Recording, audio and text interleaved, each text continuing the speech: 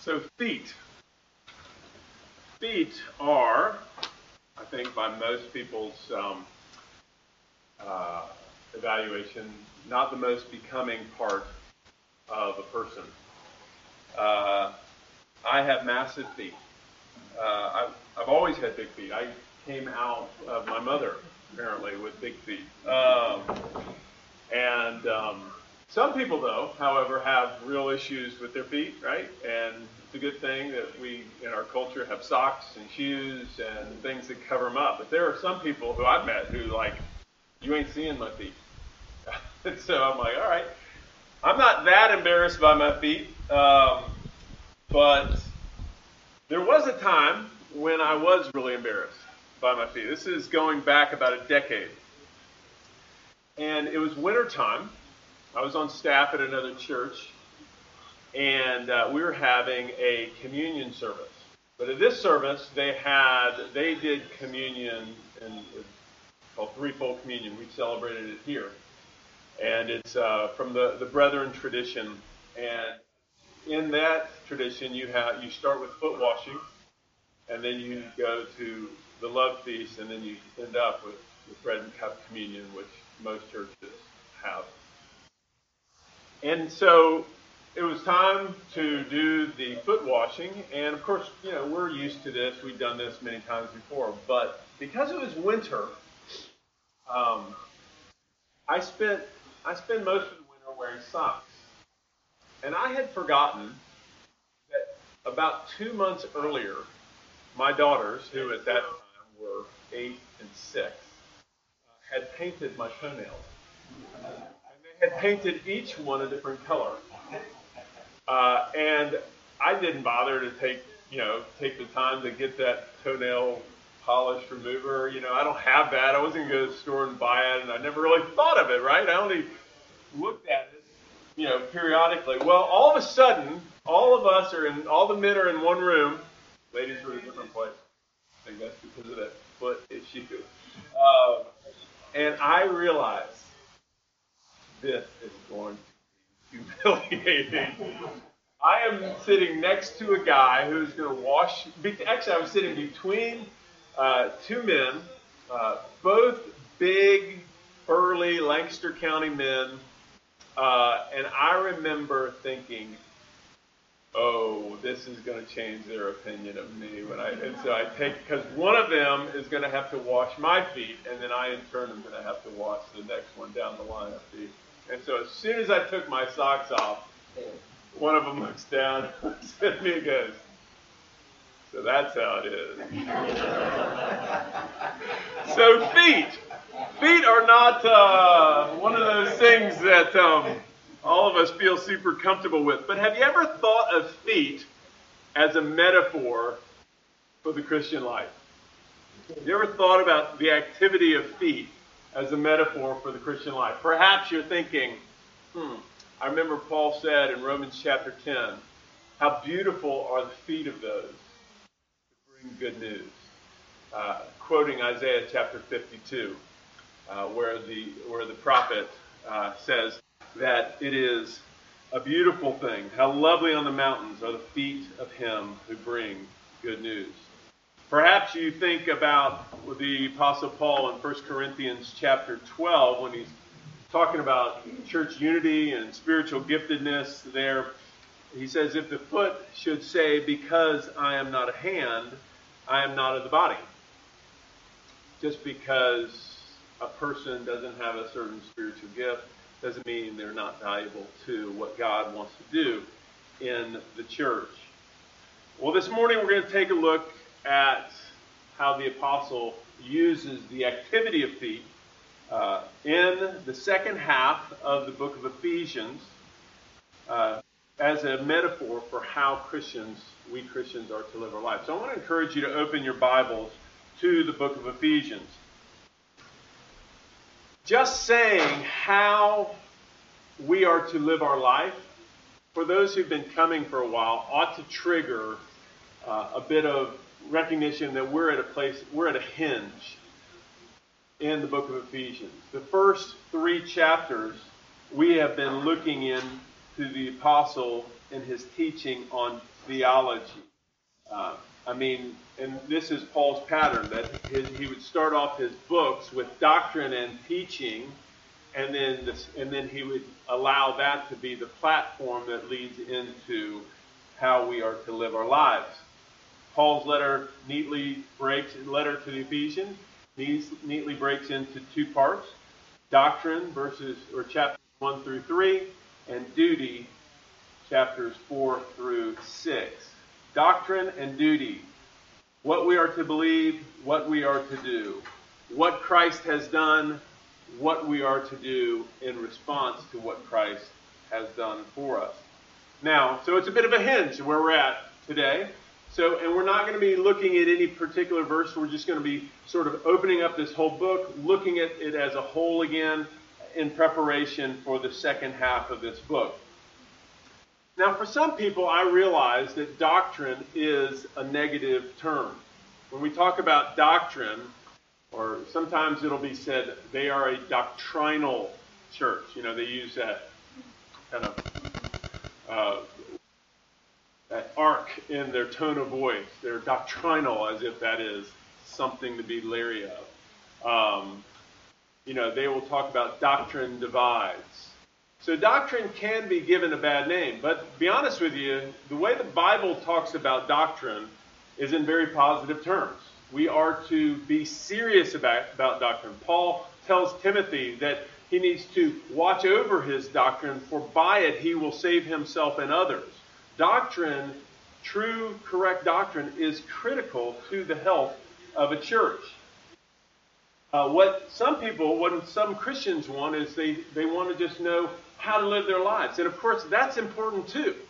But just how to live your life, talking about how you should live your life without a foundation, is going to be super squishy and super hard to defend. So the apostle always builds his exhortation upon the foundation of his theology. Now, so far, in our study of Ephesians, chapters 1 through 3 up to this point, we've had 24 messages. So now we're going into chapters 4 through 6.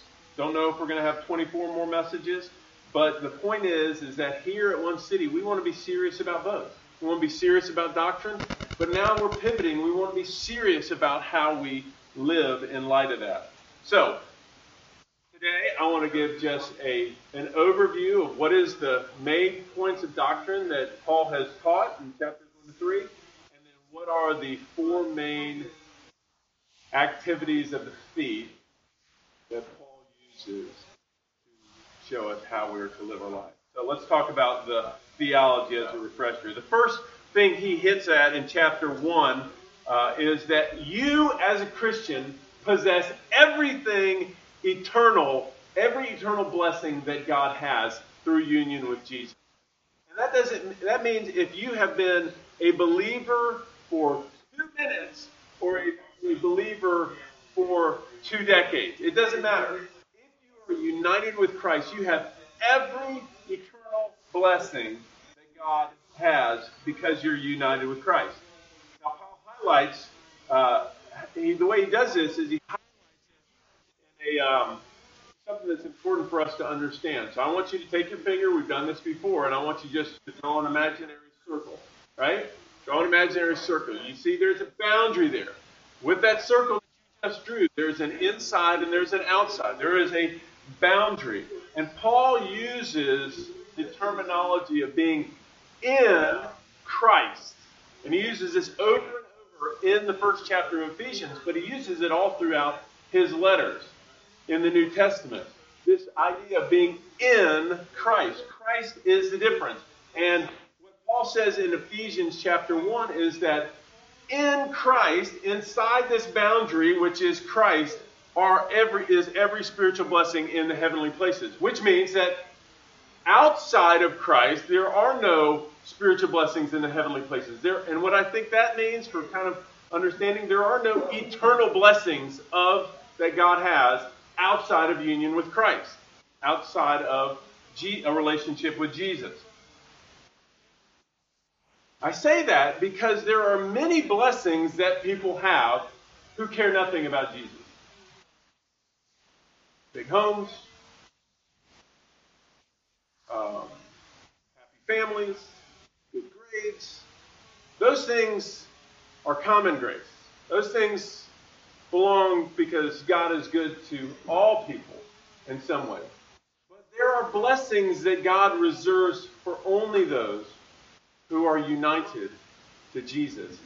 And those blessings, he calls them in heavenly places. I think that's Paul's way of saying these are eternal. Because nice homes and good grades and good families, that's time-bound. That ain't lasting forever. But the blessings that are really important are found in one place, and that's in Christ. Now, another thing that we need to understand about this idea of being in Christ is that every person who has ever lived, is living today, or will ever live, in any country, any culture, any century, whenever, is in one of two places. They are in Christ, where all the blessings are found, or they are not. Which is important because there's people in this room. There's people watching right now. Are you in Christ? That's what you need to know. Now, Paul answers that question in chapter 1, verse 13. He answers the question, how do you know if you are in Christ? This is critical. And the way he answers that is that these are people who have heard the gospel, the message that Christ came from heaven, lived a perfect life, died on the cross in place of sinners, was buried and resurrected. They've heard the gospel. They have believed in Christ. And as a result of believing, are sealed with the Holy Spirit. So, how do you know if you're in Christ? Well, have you heard the gospel of God's grace? That you can't save yourself. That your good deeds really not only won't save you, but they can actually harden your heart to what God wants to do in your life. But if you will simply put your faith in Christ, simple faith in Jesus who died on the cross in your place and then rose from the dead so you wouldn't have to fear death, if you will believe that, simple truth, you can be forgiven, saved, and placed in Christ. Paul, at the end of chapter 1, knows that this good news, is so different than anything else in the world. So different, so gracious, honestly, that people will reject it. So he prays. He prays for the believers at the end of chapter 1 because they need to understand this message is truly incredible. The second doctrinal position that Paul highlights in chapters 1 through 3 is that God in his love, I've hinted at this already, but God in his love has, and I'm going to emphasize radically, he has radically rescued his people. God in his love has radically rescued his people. This is found in chapter 2, verses 1 to 10. Paul, recognizing that some people can pervert even the best news. You ever known that? You give some good news, and then it gets passed on. It gets passed on. Oh, that's not what we were talking about. Paul recognizes that people can pervert even the greatest news, so he goes on to describe the salvation. And the first thing that he describes in chapter 2, verses 1 to 3 is, what was it really like outside of Christ? If all of what you want eternally is in Christ, what was it like outside of Christ? And you see this in chapter 2, verses 1 to 3. When he says, we were spiritually dead. We weren't just sick. We weren't just infirm. We weren't just spiritually lethargic. We were dead in our sin. He said also that we were passively conformed to this world's past. We were following the course of this world. The third thing he says of those who are outside of Christ is that we have a devilish master, that we are following the prince of the power of the air. That's what everybody, and this is interesting because when people think this is one of media and Hollywood's and maybe Dante's Inferno, great victories on trying to pervert the message of the gospel, is they create the devil's influence to be like the really, really horrible stuff, right? But truly, to follow the prince of the power of the air, which is another name for Satan, means that you just go your own way. Isaiah said in chapter 53, all we like sheep have gone astray. Each of us have gone to on our own course.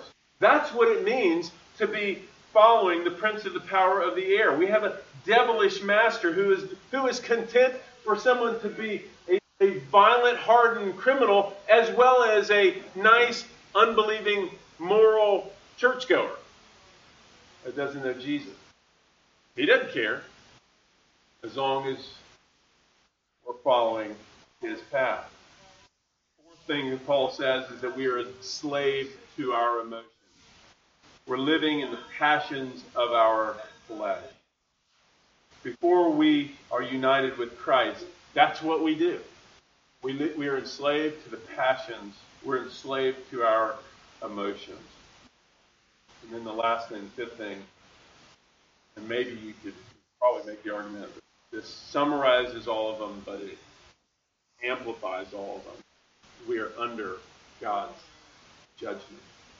Outside of Christ, we are outside of God's grace. We are under his judgment. We are called, Paul says, children of wrath, like the rest of them. Verse 4, though, starts with two amazing words. But God.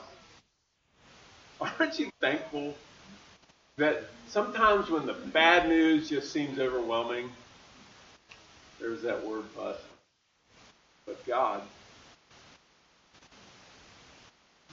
This is true. But God. But God, in rich mercy and love, not because he had to, but because he wanted to, stepped in to this world and rescued people by his grace. And he has and is undoing all that sin and our selfish desires and then the devil had enslaved us to. But God. You see, God has radically rescued us, and it's all his grace. We didn't earn it. And because we didn't earn it, this is important. You can't boast. You can't. Paul makes that clear in verses 8, 9, and 10 of chapter 2. You can't boast about this. Because, you can't boast in yourself. You can boast in Jesus. You can boast in God. You can't even boast in the good works that you do as a result of it because God is the one who prepared them ahead of time for you to walk in them. So we boast in God even in the ways as Christians he uses us. So the first doctrinal thing that Paul highlights in chapter 1 is that you possess every spiritual blessing, every eternal blessing through union with Christ. The second thing is that God in love has radically rescued all of his people through Christ.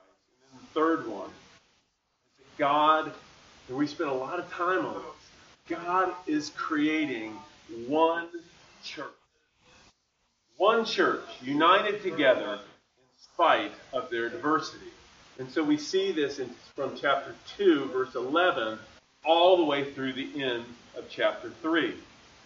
Now, so many Christians are, for everything I've talked about from chapter 1 up to chapter 2, verse 10, about salvation by grace through faith alone, Christ alone, we rejoice in these truths, and we're thankful for the way God has radically rescued for them. But the sad thing is that we oftentimes, to our detriment, we think of these in individual terms. We think of these as only like me and Jesus, with a me and Jesus mentality.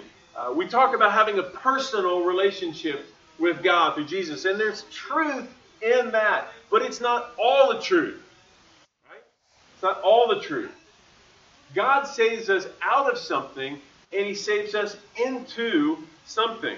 And one of the things that he saves us into is into real relationships, a real family, his family, and that family is gloriously diverse. Gloriously diverse. in background, in ethnicity, in language, in all kinds of ways to be diverse. God saves us out of something, but into something. And there are ways to be diverse, and some of those are really highlighted in our world today, which God's not, those are sinful ways of being diverse. But I'm talking about the diversity that God creates.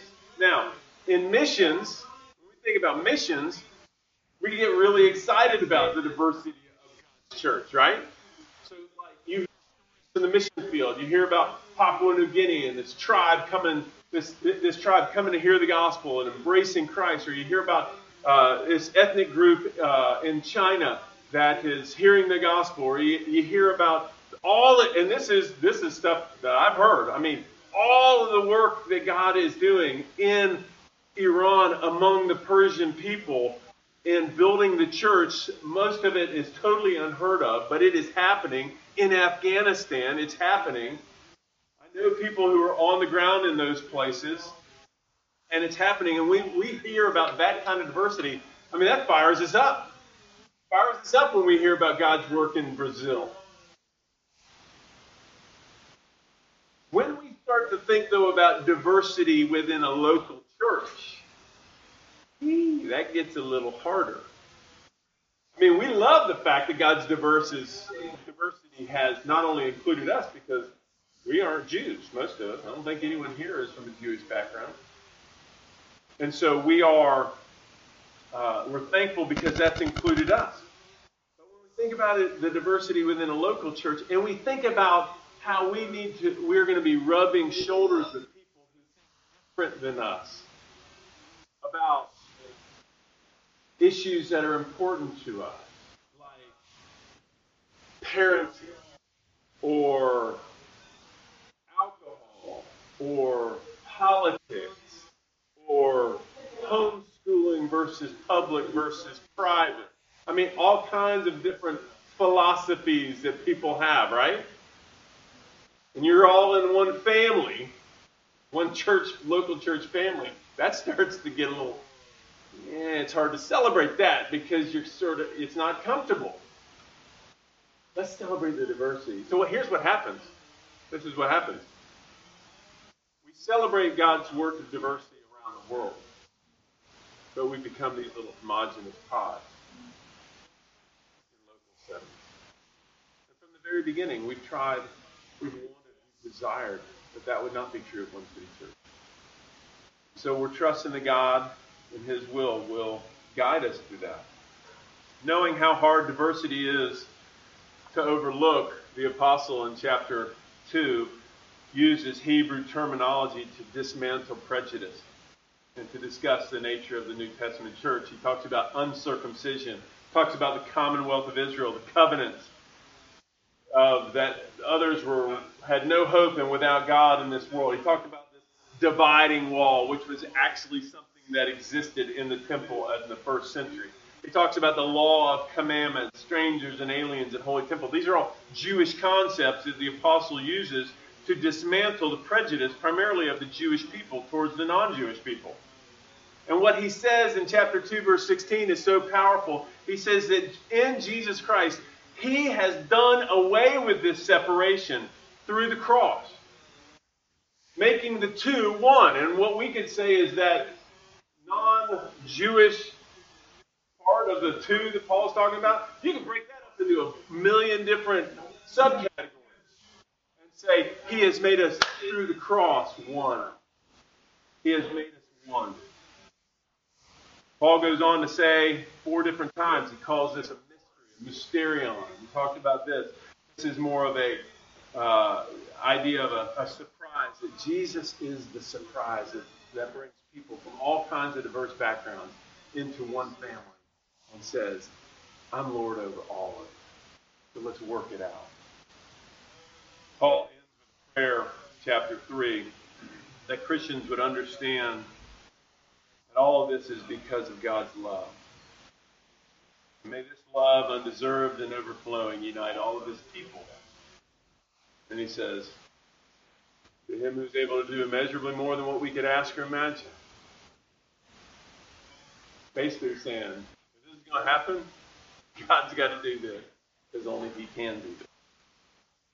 So this is the essence of the theology to the Ephesians, and it matters. It's why we've spent so much time on this. It's the foundation for following his exhortations, which are coming in chapters 4 through 6. So chapter 4 becomes this hinge from doctrine to duty. And it's even seen in the Greek verbs that Paul chooses to use. In the first 3 chapters, almost all of the verbs are in the indicative sense, which means this is what is true. But in chapters 4 to 6, they're in the imperative, which means this is what you should do. Even the verbs show it. So this is where Paul turns to the metaphor of the feet to make his point. For the sake of time, I'm going to move through these quickly. We're going to be moving through these in the weeks to come. But he uses the term walk and stand. In the chapters 4, 5, and 6, he uses this idea of walking and standing as a metaphor for how we are to live out our lives. In the ancient world, there were no bicycles, there were no cars or airplanes. If you wanted to get somewhere, you either rode on an animal who walked, or you walked. Everybody walked. And so walking becomes a metaphor for how you conduct your life, how you live your life. So, what is the first exhortation the apostle gives? In chapter 4, verses 1 to 16. Walk in gospel-centered unity. Jesus died to have a united family, so walk in it. Walk in gospel-centered unity. As Christians, what we share in common is way bigger than what divides us. And so he uses in chapter 4, verses 3 and following, the term one over and over. It's actually the reason we call ourselves One City Church. One body, one spirit, one hope, one Lord, one faith, one baptism, one God and Father in all. What unites you, Christians, is way more important than what divides you. So maintain the unity of the Spirit. And then he goes on to say that he's given the fivefold ministry to the church, the apostles, prophets, evangelists, pastors, and teachers, in order to equip the saints for the work of ministry. And what I want you to see is that all of these are what he gives to the church, those who teach, apostles, prophets, evangelists, pastors, teachers. These are word-based ministries, and their job is to equip others. So our unity must be founded on the teaching. And this teaching allows us to grow together. Teaching which recognizes bad, because there is bad doctrine. He says Christians in chapter 4, he says some Christians are tossed to and fro by every wind of doctrine. That's in verse 14. So there is some bad doctrine. And that teaching ministry is to help us recognize it, but it's also to recognize what is good. That's why from the very beginning we've had an emphasis on teaching at One City Church. The second exhortation that the apostle gives is that we are to walk in Christ exalting transformation. It saddens me, it always has, from the very beginning, when I hear people who talk about being a follower of Jesus. But you look at their lives, and there's nothing conspicuous about Jesus, about them. There's nothing transformed. I remember that from the very beginning when I first had gotten saved, and talking with people, so excited about my faith, and others saying, "Yeah, that happened to me," and I'm like, "Well, hold it, you were hanging out with me when I wasn't saved. Why?" Because they were not walking in Christ's exalting transformation. Were they truly followers? I don't know. What I see here is that over and over the apostle is saying normal Christian life is to be transformed. Paul spends significant time not suggesting that people should be transformed, but charging, commanding, you could say, using the imperative tense, walk in the newness that Christ purchased for them. Now, it's important to know that God, when we get saved, God doesn't remove our sin nature. So we have to actively pursue it. We have to actively pursue our transformation. And I'm excited because when we get to this, he lays out a 3-phase process for how Christians can change and grow. And this is so important because Christians feel stuck. And they wonder, well, what do I need to get over? They want to be transformed. Well, he talks about it, about putting off the old man, and then being renewed in the spirit of your mind, and then putting on Christ, the new man, putting on the new man. So that's the second exhortation, is that we are to walk in Christ-exalting transformation. The third exhortation that the apostle gives us, chapter 5, verse 15 through chapter 6, verse 9, is that we are to walk in spirit-empowered harmony. Spirit-empowered harmony. You see, this transformation doesn't just happen. Remember Paul's prayer at the end of chapter 3, verse 16? He prayed that they would be strengthened with power through God's Spirit in our inner being. Paul returns to this here in chapter 5. Says that we need to be filled with the Spirit. Now that's something that's gotten hijacked. What does being filled with the Spirit mean? Well, what he goes on to describe is that when people are filled with the Spirit, it's going to overflow to your relationships. It's going to overflow to husbands and wives. It's going to overflow to parents and children. It's going to overflow to slaves and masters of the first century. We can extrapolate and say within our work relationships. Spirit-filled Christians live lives where relationships represent Jesus, not self-centered or secretive or divisive ways. So being filled with the Spirit is not essentially about expressing some Holy Spirit giftedness, but it's about God's desire to strengthen us to live in harmonious relationships. And then the fourth exhortation, first three were about walking. The fourth one is about standing, taking a stand. As we live out our life in the kingdom of God, we see this in chapter 6 through the end of the book. As we live out our life in the kingdom of God, we must remember that there is an alternate domain. This is not just psychology. This is not just say, well, we're doing this because it feels better than all the other alternatives. No.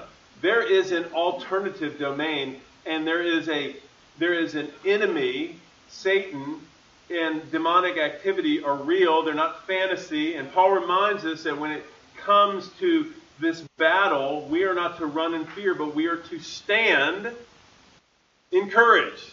Stand.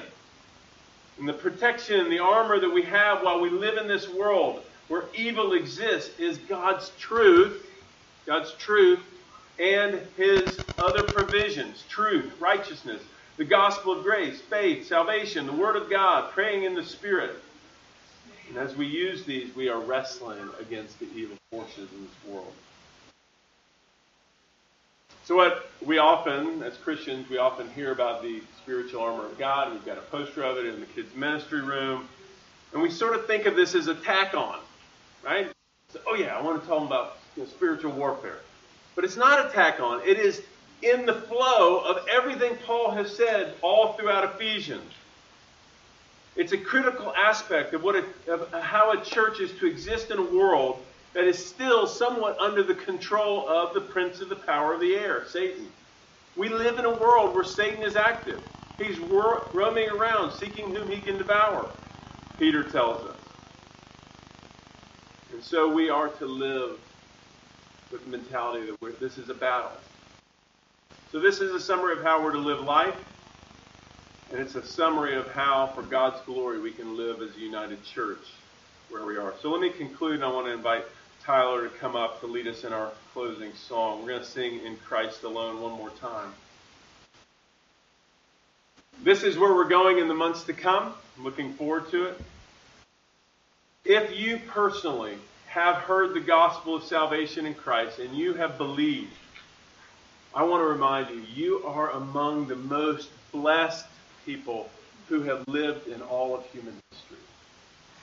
You have all of God's eternal blessings. So what I want to ask is, what can you be doing, Christian, to fight for the unity of our church and to expand the influence of Christ in this world, whether it's in our city or whether it's around the world? And then lastly, for those perhaps who have never believed the gospel, maybe you're hearing me as I preach online, you're watching online, or maybe you're sitting here in this room and you have never trusted Jesus Christ. You look at your life and you say, there's no transformation there. Jesus, he's sort of a tack on, but he's not the core. This salvation that Paul describes doesn't really represent my life. I say, you need to check and see, does Christ dwell within you? And if he doesn't, if you fear that in any way he does not, you've never experienced the regenerating work of the Holy Spirit, turn your eyes upon Jesus. Look to him. Don't try to save yourselves by being a decent person. Look to Christ alone. Only he can save. Let's sing together our closing song, In Christ Alone.